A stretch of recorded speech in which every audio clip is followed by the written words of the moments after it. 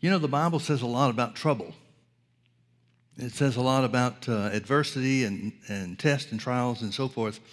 It's you don't hear it too much anymore, but there was a time not too terribly long ago where people had the idea that walking by faith meant you'd never have any trouble.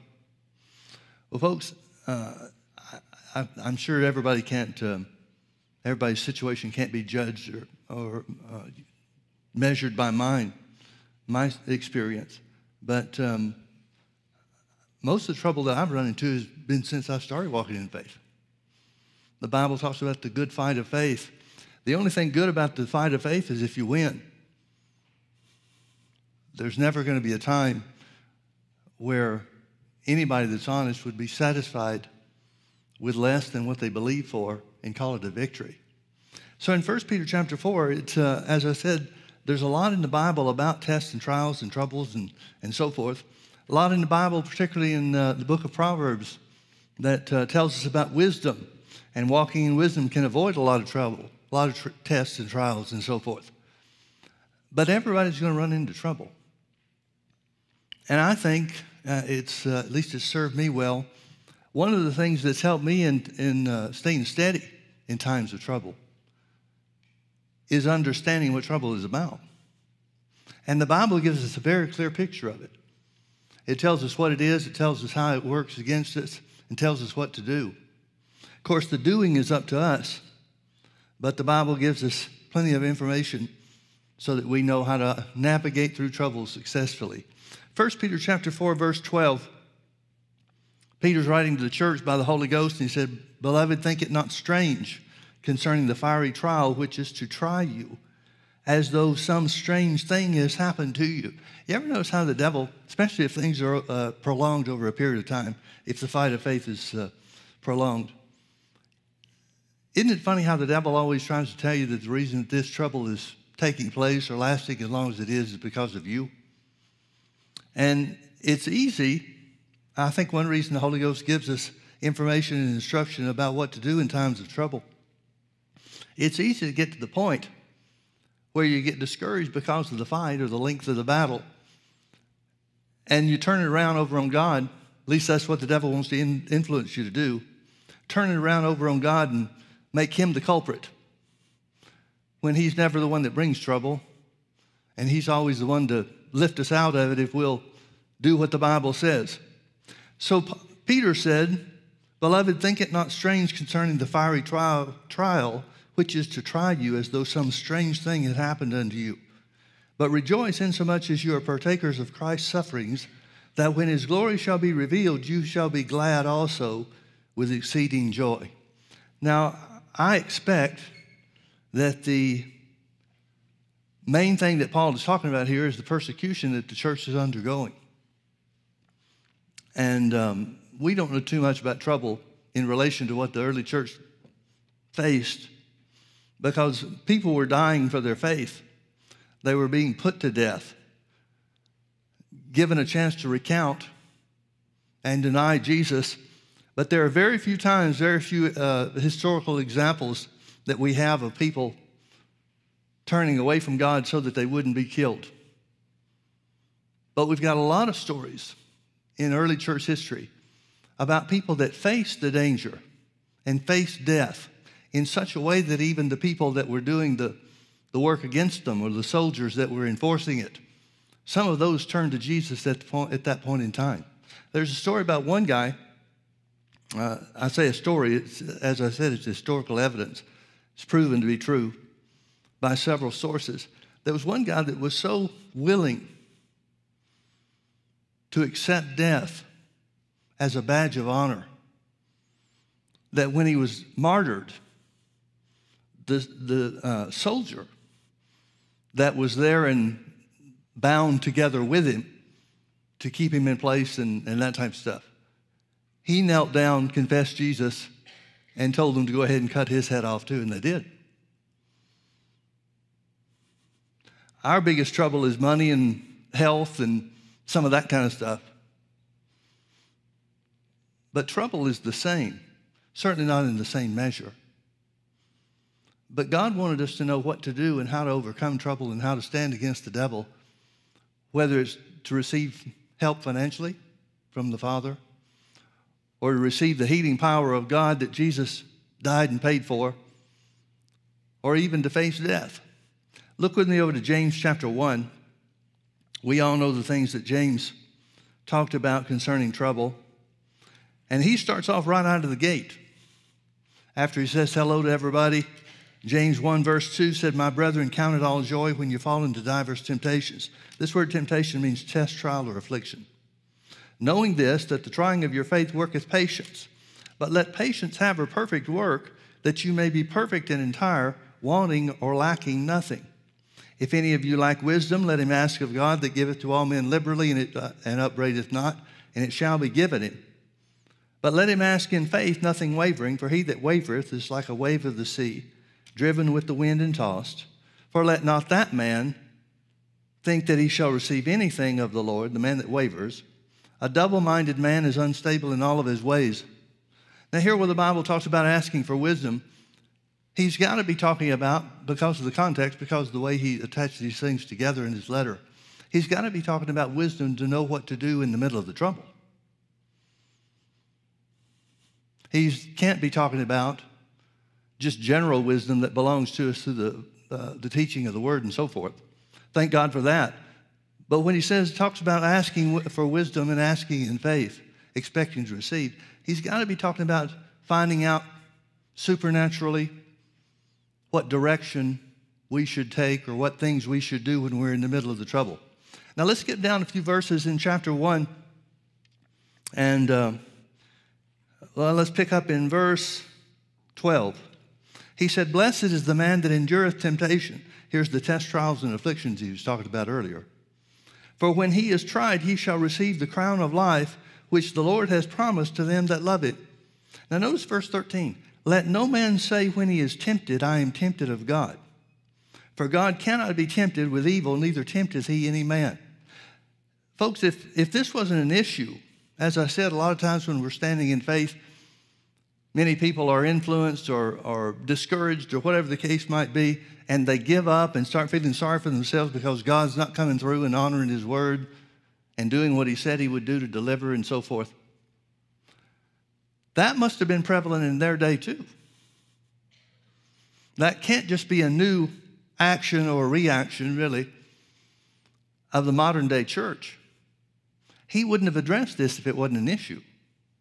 And notice what he talks about. He talks about, after telling us how to stand, count it all joy, ask for wisdom if you need it, to know what to do in the middle of the trouble, but to be steady, to be steadfast. Then he starts talking about God's not the one doing the problem, causing the problem. He's not the one bringing trouble against us. Here in verse 13, he said, "Let no man say when I'm tempted." This word tempted is the root word for temptation earlier in the chapter. It means the same thing, test, trial, and affliction. "Let no man say when he's tempted, I am tempted of God, for God cannot be tempted." This word tempted is a different word. It means untemptable. It's talking about the character of God being so strong and so steady that there's no such thing as temptation for God. Now, Jesus was tempted of the devil when he was here on the earth for that short period of time, but that was according to the flesh. So here it's saying God is untemptable. He's literally telling us God doesn't have temptation. He doesn't have anything to do with temptation. And he's not behind the temptation, the test, trial, or afflictions that we're in the middle of. "Let no man say when he's tempted, I'm tempted of God, for God cannot be tempted with evil, neither tempteth he any man." Notice he's talking about temptation regarding evil. God cannot be tempted with evil, neither tempts he any man. In other words, God doesn't bring trouble on you. The Bible talks about tests, trials, and afflictions as being evil. Well, why would they be evil? Because they're not of God. Tests, trials, and afflictions are always the result of our mishandling situations in life, or they're just simply an attack of the devil. I guess really under both scenarios, they're attacks of the devil, but sometimes we open the door to him through a lack of wisdom or failure to stand up according to the word and act on it. But here where it says God cannot be tempted with evil, neither tempts he any man. Neither tempts he any man. neither tempts he any man. There are some times in the Bible, you remember, for example, when Abraham, at 100 years old, had his son Isaac. And then fast forward to when Isaac grows to be about 16, 17 years old. We don't know exactly, but the Bible uses the word for Isaac as beginning to get whiskers. So it must be middle to late teens when God speaks to Abraham and tells him to offer Isaac as a sacrifice. He never told him to kill him. He said offer him as a sacrifice, and that's exactly what Abraham did. Abraham gathered everything, put Isaac on the altar, raised the knife, went so far as to raise the knife, fully intending to do what he believed God told him to do, and the angel stopped him. So he offered Isaac as a sacrifice. Isaac wasn't the sacrifice, but Abraham did what God told him to do. And the Bible uses the word temptation. God tempted Abraham. Folks, everything about the word is a test. Everything about the word is a test, because the Bible says don't be just a hearer of the word, but be a doer of the word. So every scripture you and I hear, every one we read, every one that we claim as a promise,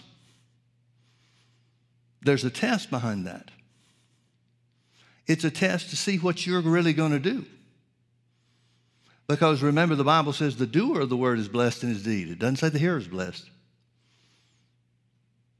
There's no blessing attached to hearing unless you take the next step to do the word. And a lot of people are hearers, even as the Bible says, James writes to the church later on in this same first chapter. A lot of people are hearers and not doers, and James says if you're a hearer and not a doer, a hearer only, that you've deceived yourself. That you've deceived yourself. You know, I was thinking back to some of the things that the Lord has led us through, and I know that we're not a typical church in a lot of the ways that we handle things and a lot of ways that we believe. But there have been so many things over the years that God has brought us to, and after we stood in faith and stood in faith and stood in faith, won the victory, and then it opened the door for other people to do the same thing that we did. That may be a little vague, so let me explain what I'm talking about. When we started the church, we spent several years in an elementary school building. And you know all the difficulties attached to that or surrounding that. You have to take in your equipment every week, break it down, and all that kind of stuff. And so when the time came that we decided that we needed to get our own facility, rent a facility and meet in it, use it for a church building, we found a place just behind the Irvine Auto Center on Rockfield Drive that we believed would work for us. And so we entered into an agreement, a rental agreement or lease agreement with the owner of the property. And I was just as green as you can be. The church had been going for several years, 3.5 years, I guess. And we were real small, but God had blessed us. He'd held us steady. But I didn't know anything about rental properties, particularly in California. If I had had any experience, it wouldn't have helped me if the experience had been somewhere else other than here. And so when we got to the place where we signed a lease agreement, we started working with the city, and we found that the very Sunday or the very weekend of us entering into the contract for the building, we found out that there was a church down the street, the same street that we were on. We didn't know they were there. We had heard of the church, but we didn't know where they were. And the church dissolved. Somebody stood up and announced that the church would be no more. There was a moral failure on the part of the pastor, from what I understand. And so they disbanded their church. Well, we went to the city and gathered all the information about what we needed to do. And there's this magical thing called a conditional use permit. it's for just exactly the type of thing that we were attempting to do, where you go through the city planning process or go through the process with the city planners. And you have to make the building safe as far as the fire codes and all that kind of stuff are concerned. And so there's a lot of work to do and a lot of inspections to be made and that type of thing. Well, unbeknownst to us, we didn't know until we started getting into the workings of obtaining our own conditional use permit. This church down the street that had just disbanded, they were just 2 doors down, 2 buildings down from us. They had a lot of pull. They started off with a big bang, 1,000 or so people, and grew from there.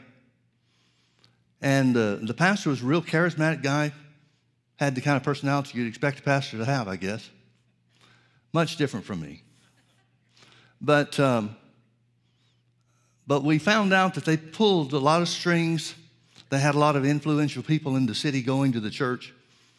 And so they never did make the improvements to the building that they needed to for fire safety issues and safety issues in every respect.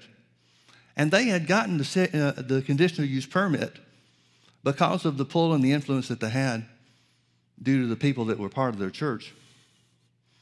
Never made the building good, never made the building right, and left a lot of people hanging. Because after it was discovered and found out that some of these people, influential people in the city, had gone to bat for the church to help skirt some of the issues and turn a blind eye, they realized, everybody realized, it came to light, that it had been a real unsafe situation because the code improvements, or whatever you call it, had never been done. Well, people in the city, certain city offices had lost their job over this when it became public. And so here we are, just the Monday after this thing comes to light, hits the newspapers and everybody knows about what's going on and everybody finds out. We walk into the city planning office, City of Irvine, and say, we want to get a conditional use permit. We're a church and we want to get a conditional use permit. And everybody stopped. Everybody in the office. And there was a counter there and probably 20 people at different desks and so forth in an open area behind the counter. And everybody stopped and wheeled their head around and looked. Because here we are, right on the heels of a huge fiasco that cost people their jobs because of the position they took with the church and the influence they exercised. And here we are, a little church, nobody knows us, and we want this conditional use permit. Well, some of the talk that had gone on, came to understand later. Some of the talk that morning around the water cooler, so to speak, was that there would never be a City of Irvine conditional use permit ever granted again for churches. That was the only way that everybody could separate themselves and stay on the right side as they thought. And here we are. And we met a lot of resistance. They told us they gave us the packet for the conditional use permit. But the guy that gave me the packets explained to me a little bit about what had happened with the other church. And he said, listen, you need to be aware of something. You're never going to get a conditional use permit from the City of Irvine. We have to give you the packet. We have to let you go through the process. We have to do all the things that normally would be done. It was normally a 3 to 6 month process. But he said, if you do everything right, we're not going to give you a permit. Well, we've just signed a lease on the building. So he's telling me I can't use what I'm contractually obligated to pay for. Well, I thought I'd destroyed my own church. I walked out and went and got in the car thinking, what in the world have I done? How stupid can you be? Well, when you're really stupid, you don't know you're stupid. And I was really stupid. I didn't sign a conditional lease agreement to see if we could get the conditional use permit or make sure everything was right. I was on the hook for the money. I say me, it was the church that was on the hook for the money, of course. But I'm taking it pretty personally. So long story short, we wound up going through the conditional use permit process.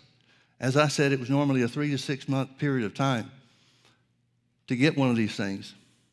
And it took us 14 months. 14 months we were paying on a building we couldn't use, but God saw us through. And the very people that said that we'd never get the conditional use permit were the ones that had to stamp their agreement that it was okay for us to have it. And they did. We found out later, we didn't know anything about it at the time, but we found out later that what we did and the way we handled things and the way we went through the process opened the door for churches to be able to get back into industrial buildings.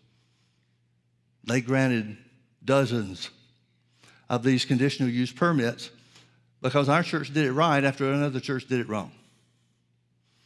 And we found out about that later, and I asked the Lord, I said, Lord, why is this?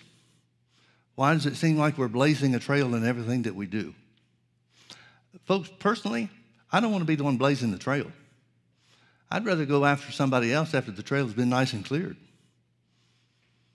But it seems that that's the way God had us doing a lot of things. Well, fast forward several years later, we've outgrown the building that we were in. We wanted our own land and our own facilities. And we entered into a contract for this land.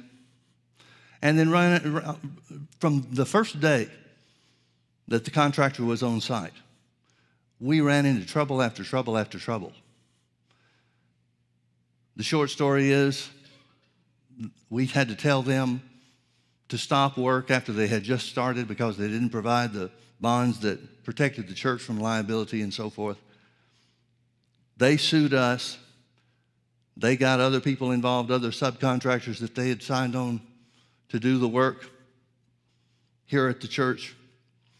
The subcontractors sued us. We had at one time 13 different lawsuits going at once, all surrounding the construction of this building. And I won't bore you with the details. I don't really like to think of the details, to be honest with you. But for a period of about 5 years, we were living day to day. When we started off every morning for that 5-year period, we didn't know we'd have enough money to get us through to the end of the day. But God came through.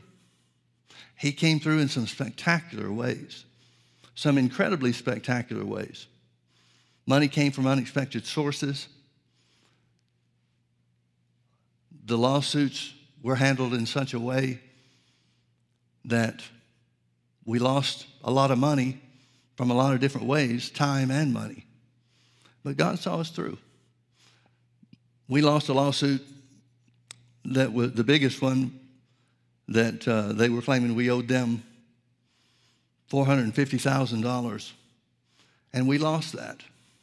It was arbitration rather than a court, and we found out that the arbitration company was funded by the developers in the construction industry. So it wasn't exactly a fair shake, but we didn't know anything about that until after the fact either. I asked the Lord during that period of time, or really at the end of that period of time, I asked him, why is this happening this way? I know other people that are building buildings, they don't have any trouble. The Methodist church down the road doesn't have any trouble. The Presbyterian church down the road the other direction doesn't have any trouble. They're all building buildings. How come we're the ones that are having the trouble? And the Lord said, because of what you preach. You need to realize, folks, that if you're going to walk by faith, and I hope you will, but if you're going to walk by faith, you're putting a target on your back. The devil can't afford to have people that believe God's word and find out that it's true. And so he'll do everything he can to stop that. So I asked the Lord, what is this? How come ours is a long period of time? Why is it taking so long? Why is this going the way it's going? And the Lord said one word to me. He just said preparation. Preparation. Well, we passed the test. We made it through to the other side. We wound up opening not the way that we intended to, but God saw us through. There's a good friend of mine, was a good friend of mine. They've gone home to be with the Lord now. But there was a good friend, a man that made himself, by the direction of the Holy Spirit, as he told us. He befriended us. He was a much older minister.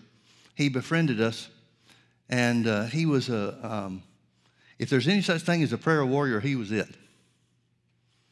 I mean, this guy, he didn't just pray. He connected with heaven. You give him a prayer request, you better make sure you want it, because it's coming. He'll get the answers. Well, he told me that, and he was in his 70s when we knew him in the early 1980s. He told me this. He said that when he was a young man, he worked a number of different jobs. He worked as a mechanic of some type, with real good with working on machines and motors and that type of stuff. He said, but he's always been given to prayer. He said it was something that was always on his heart. He said he never really cared much about preaching. He did some, but that just wasn't his thing. His thing was prayer. He said, all my life, he knew the Lord, came to know the Lord when he was young. He said, all my life I've been drawn to pray. He said, I'd be on the job working on a motor, and a spirit of prayer would come on me, and if I didn't just absolutely turn away from it, he said it would consume what I was doing. And here I spent 3 or 4 hours today on my knees in the back closet praying. And the Lord spoke to him, and he said, you're going to have to quit your job if you're going to be able to give yourself to the prayer that I have planned for you. Well, he did. But where's his money going to come from now? How's he going to live? He said that for the next 12 months, it was the hardest fight that he ever fought, because he had absolutely no means of income. There wasn't a church or anybody that he knew that could partner with him or any of that kind of stuff. He had no means of income whatsoever. None. Zero. But he said, the Lord taught me how to believe for money. He said, at the end of that 12-month period, he said, I had conquered the need for money. I had found out how to believe him for finances. He said, I never had another problem with finances from that point forward. And he said this. He said, it seems when you cross big hurdles, there's a test. There may be other small ones leading up to it. But in every area of life, he said, once you come to the great hurdle and pass through that victoriously, he said, you'll never have any trouble with that area of your life again. Well, I remembered that when we were in the middle of the building program and the trouble and everything that was attached to that. And I'm leaving a lot out of the story. Like 60% of the people that were in our church left during that period of time because they couldn't handle the pressure. Now, I don't know what pressure they were under, because I never would say much about it. I didn't want to talk about it. So I'd never say much about it in church. The Lord dealt with me about being honest with the people to let them know what was going on. So there were a number of times where I said, well, folks, there's another lawsuit that was filed against us. And you could just see it on some people's face. That's it. That's the straw that breaks the camel's back for me. And we watched a lot of the people leave. Good people, people we loved, people that had been with us for a good period of time up to that point.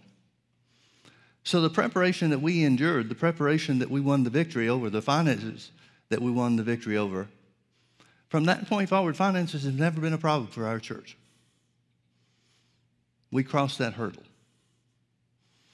So when the Lord told me it was preparation, I had already known about what Brother Halverson had told me that I just related to you. So I understood that the preparation wasn't a matter of money.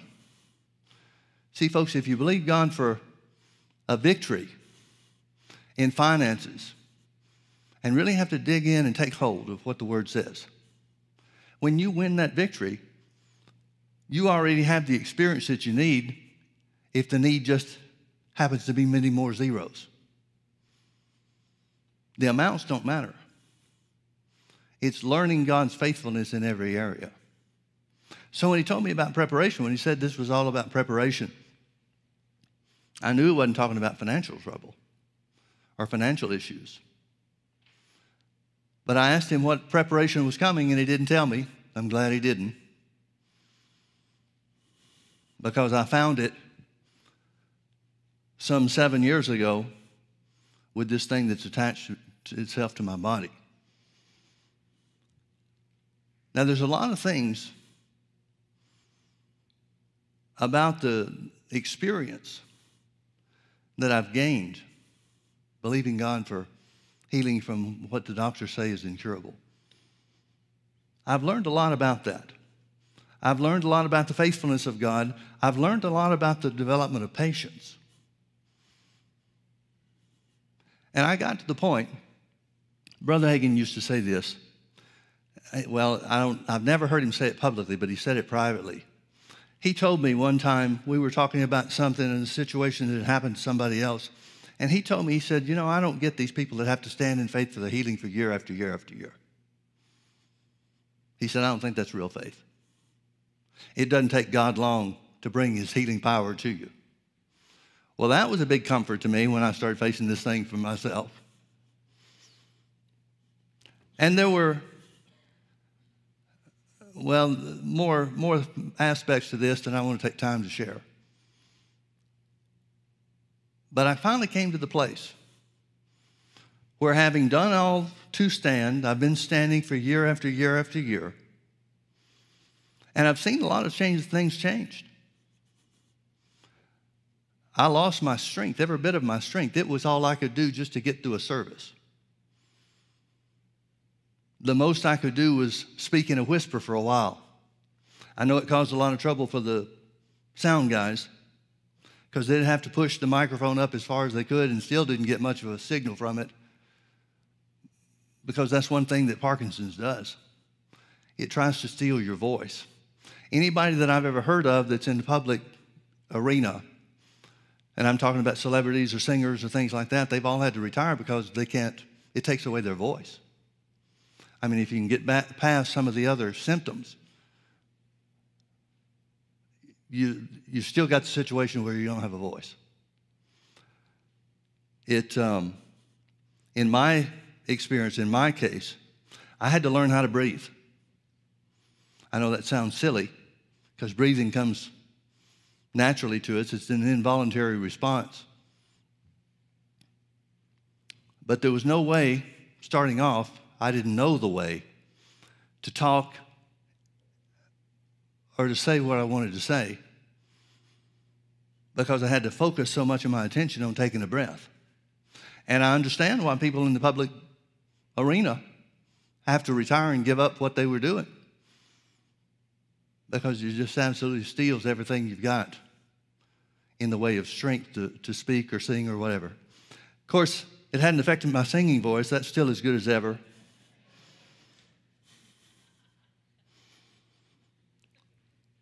But there were so many things that I lost about this or during this thing. And I know that I don't get a pass. It doesn't matter that I'm preaching healing. I don't get a pass. I've got to act on it and do the same thing I'm teaching other people to do. It doesn't matter that I'm on TV teaching healing. I've got to do what the Bible says for me, just like you do for you. So I came to the place, and it wasn't a matter of doubt. I came to the place where I wanted to separate myself and just get alone with God, fast if I need to, spend time in prayer to find out what is it I'm not doing in this. And folks, that's why I believe James talked about let no man say when he's tempted of God. Because over an extended period of time, prolonged period of time, questions arise. Like, why is this taking this long? There's got to be a reason. Now, whether I'm the cause of the reason or not, I don't know yet. But there's got to be a reason that things go as long as they do. And it's easy for us to turn around and say, well, it's just based on the measure of faith. Well, I know that I couldn't have gotten my voice back. I couldn't have gotten my strength back if my faith hadn't worked or wasn't working. So there was no way when the devil came and said, well, your problem is you don't believe enough. Well, if I didn't believe enough, then how come I've got my strength and my voice back? See, that didn't fly. And so the devil would always try to tell me, well, you know, Jesus said that unforgiveness was the biggest hindrance to faith. That's your problem. You're not walking in love. Folks, I've forgiven so many people so many things. It's not even funny. I had to examine my heart and did. Still do. But I don't have any ill will against anybody, no matter what they've done or what they haven't done or anything. So I got to the place several months ago where I told the Lord, well, I really didn't tell the Lord. I know He knows what my intent was. But I planned to just take some time, hoping it wouldn't take more than 3 or 4 days. But I cleared my calendar and I was preparing myself so that I had nothing going on, nothing to take care of, no responsibilities, so that I could pray and fast and find out if there was anything else that I needed to do in this situation. Well, as I said, I made plans for it, but I really didn't talk to the Lord about it. But after the plans were made, after I cleared everything out of my schedule, I told the Lord, I said, now, Lord, I'm going to set myself to seek your face. I'll pray and fast for as long as I need to, for as long as it takes. But I need to find out, what do I need to do in this situation? And instantly, I mean, there wasn't a hesitation. Instantly, the Lord quoted Mark 11:22 to me. Have faith in God. Now, if I wasn't walking in love, He wouldn't have said have faith in God. He said forgive. If I didn't have enough faith, He wouldn't have told me to have faith in God. He would have pointed me to the scriptures that I would have based my faith on. See, folks, you got to go as much by what God doesn't tell you as what He does. He told me have faith in God. Well, what does that mean? That means stay on the same road I'm on. That means do the same things that I was doing, have been doing. Folks, I have sung what it is, what song I'm talking about, and that's just as well because it's mine. No point in you singing it, it's mine. But I've rejoiced. I've counted it joy. I'm walking in love with everybody that I've come in contact with, everybody that I've ever known. I harbor no ill will against anybody. And I'm simply standing in faith. I'm having faith in God. Now, folks, turn with me over to 1 Corinthians chapter 10. Let me show you something. And this was a lot of the reason why I was making plans to get alone with God.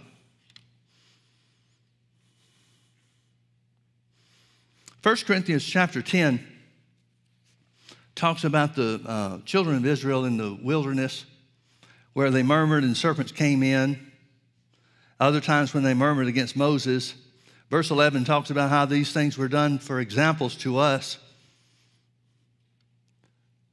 Verse 12, wherefore let him that thinketh he standeth take heed lest he fall. In other words, he's saying make sure you're in the right place. Make sure you're standing on the right truth. Make sure you've got a firm foundation under you, what the word says. Wherefore let him that thinketh he standeth take heed lest he fall. Verse 13, there is no temptation. This word temptation is the same one that James uses. Count it all joy when you fall into divers temptations. He's talking about tests, trials, and afflictions. He said there is no test, no trial, no affliction taken you, but such as is common unto man. But God is faithful, who will not suffer you to be tempted above that you are able, but will with the temptation also make a way to escape that you may be able to bear it. Let me take this verse apart. There's only two possibilities for what this verse means. One, which I think is the idea that most people have, as far as God and the devil are concerned. The first possibility is that everybody has different measures of ability to stand. One person may be stronger than another person, stronger in faith or stronger in their determination of their will or whatever. And if that's the case, if that's what this means, then that means God has got the devil on a leash. And he dictates, he, God the Father, dictates how much he's going to let Satan on a leash chew you up. If that's what this verse means, then it means that God's deciding on the part of, well, on his part toward us. That some people, he'll let the devil chew at their ankle, but not let him swallow the foot. Now, is that the way it works? Folks, God and the devil are not working together under any sense of anything, in any way whatsoever. Well, then how is it that God is able, or God makes a way for you to be able to bear it? This very simply means there is no trouble, no test, no problem that the devil brings, because it's common to all men. We're all tempted with the same things. So he's saying that there is no situation that you don't have the means, the ability, the wherewithal to overcome every attack of the devil, no matter how severe it seems. It's saying that the Word of God, the power of the Word of God, remember Paul said, I'm not ashamed of the gospel of Christ, for it, talking about the Word of God, it is the power of God to save, deliver, to heal, to make safe, and to make sound. It's the power of God unto salvation. That word salvation means a lot more than forgiveness of sins. It means everything that Jesus purchased for us. So if the Word of God is all powerful, the only thing that can stop it is unbelief. And the name of Jesus is given to us, then this scripture has to be telling us that the name and the Word of God, the power that's in both of those, the combination and the exercise of both of those, is sufficient to overcome any attack of the devil under any circumstances. Now, if that's what it means, we need to read it again. And it has to be. These are the only two possibilities. Well, I know God well enough to know he and the devil are not working together. So he says, there is no temptation, test, trial, or affliction taken you, but as such as is common to man. The devil wants to make you think that yours is a special case. It's not. It never is. No temptation taken you, but such as is common to man. But God is faithful. Thank God he is. Who will not suffer or allow you to be tempted above that which you are able. Well, if we're able to overcome anything, what is it that he's holding back? There's nothing. Whatever the attack of the enemy, whatever your place of spiritual growth and development is, you've got the Word of God in the name of Jesus, and it's always, always, always stronger than anything the devil can do. The point is, you've got the ability to overcome the devil's worst work poured out all at once on top of you. There's nothing the devil can do that's stronger than what you already have. You remember Jesus talked about John the Baptist. He said that John the Baptist was the greatest prophet of the old covenant. That must be, since he didn't perform any miracles like Elijah and Elisha and some of those other guys did, it must be that he's talking about John being the greatest of the Old Testament prophets because of the message that he had, proclaiming the Messiah is coming right after me. If not that, then I don't know what he would be greatest by. I don't know what measure he would be greatest by. But do you remember what else Jesus said? He said, there is not a greater prophet than John the Baptist, yet he that is the least in the kingdom of God is greater. He that is the least. Now, the devil always wants to tell you and me that we're the least. And even if we are, we've got more than enough to conquer him. So there's no temptation taken you, but such is common unto man. But God is faithful, who will not suffer you or allow you to be tempted above that which you're able. There's a limit, therefore, not on your belief or your strength. The limit is on the devil's power. Now, that's not limited because God's limited it.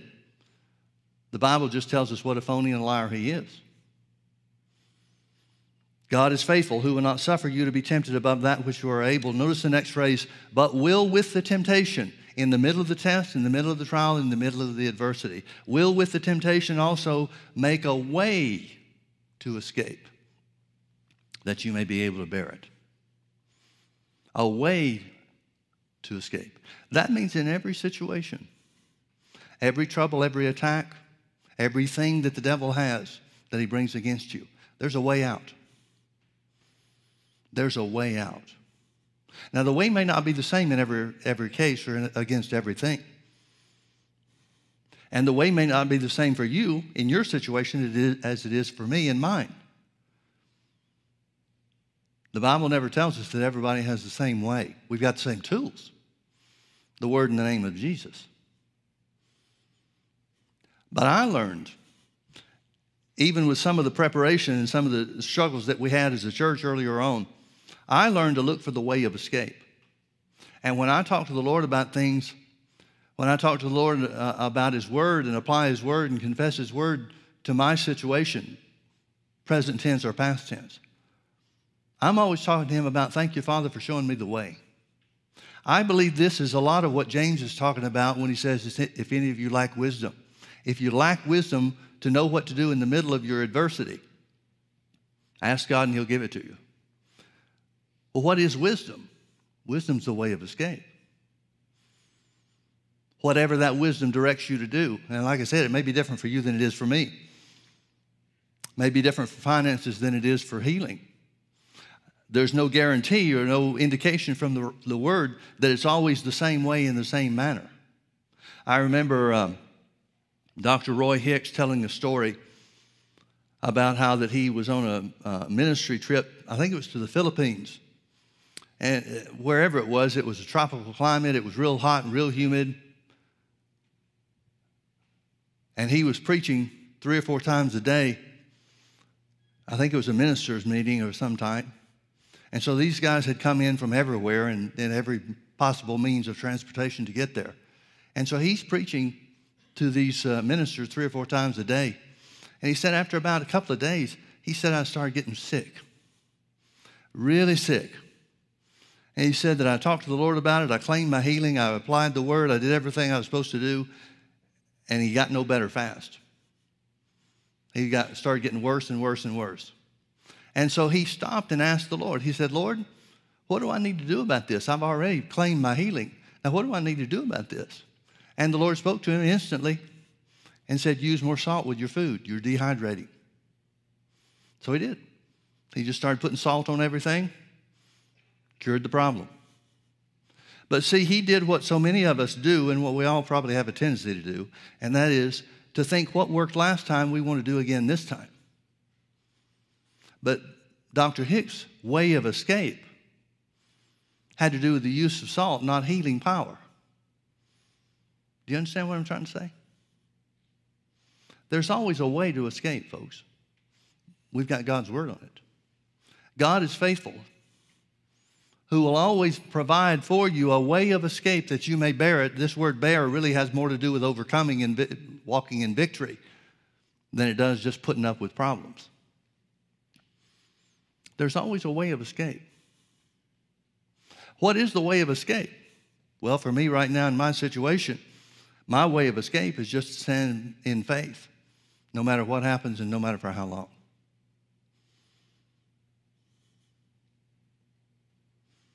Man, I sure wish things worked quicker.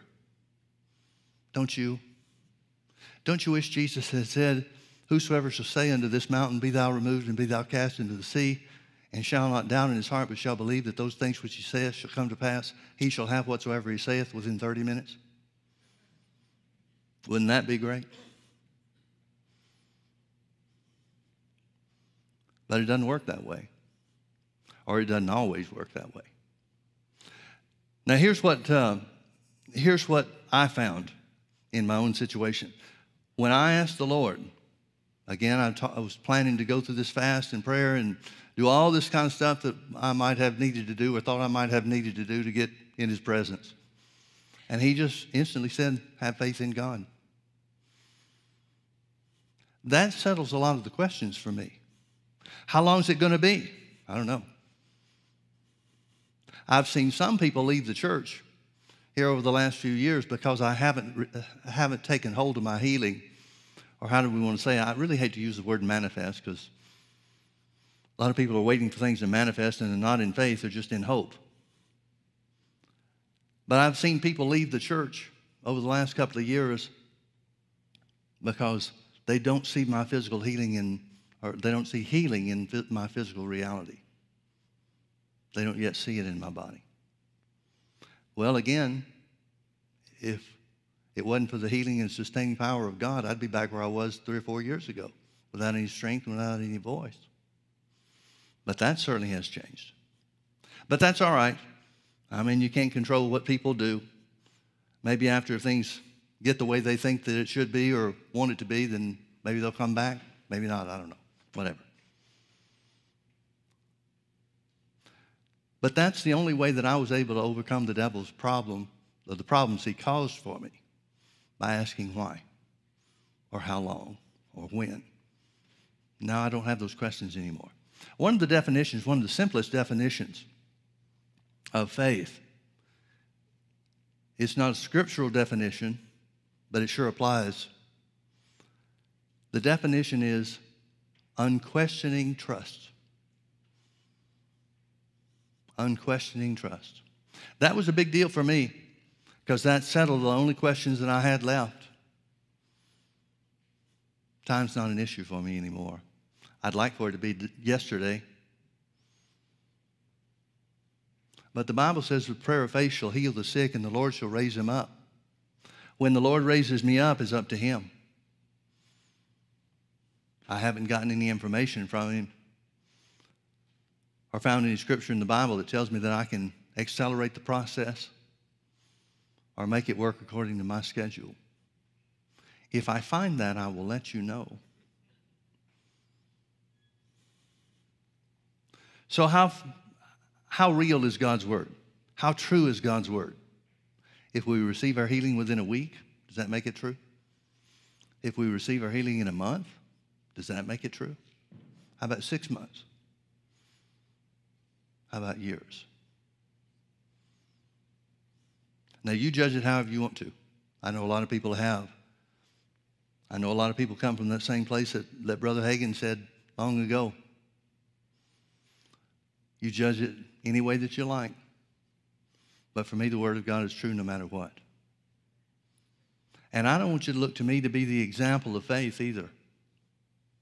I don't want you to look at me and get to thinking that it has to be years before something can change, because it doesn't.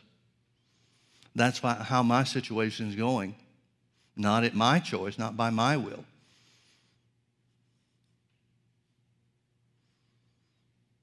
All I know is the Word is true.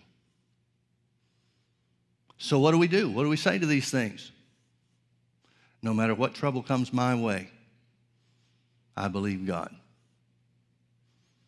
No matter what symptoms may appear, I believe God. No matter what finances may or may not show up, I believe God. And if that's not the place that God wants us, what is? No matter what, I believe God. Let's pray. Father, we love you. We thank you so much for your word. We thank you that you're good. Lord, we remind ourselves of the victories that we've experienced because of your faithfulness to honor your word.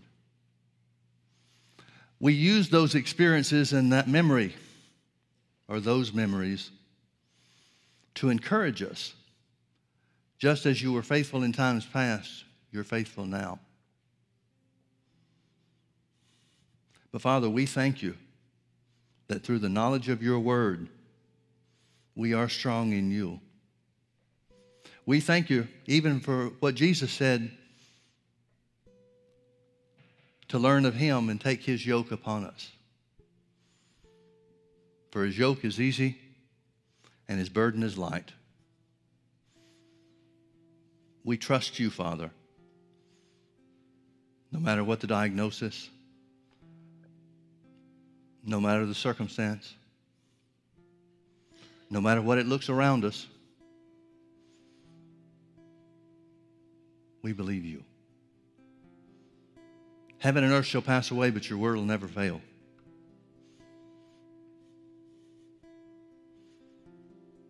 Forever, O Lord, your word is settled in heaven. Just as it is settled in heaven, it's settled in us. And you said in the mouth of 2 or 3 witnesses, every word will be established. Thank you, Father, that your word is true. In Jesus' name, amen. Say this after me. I believe God. No matter what, I believe God. Amen. Thanks so much for being here. Have a great week.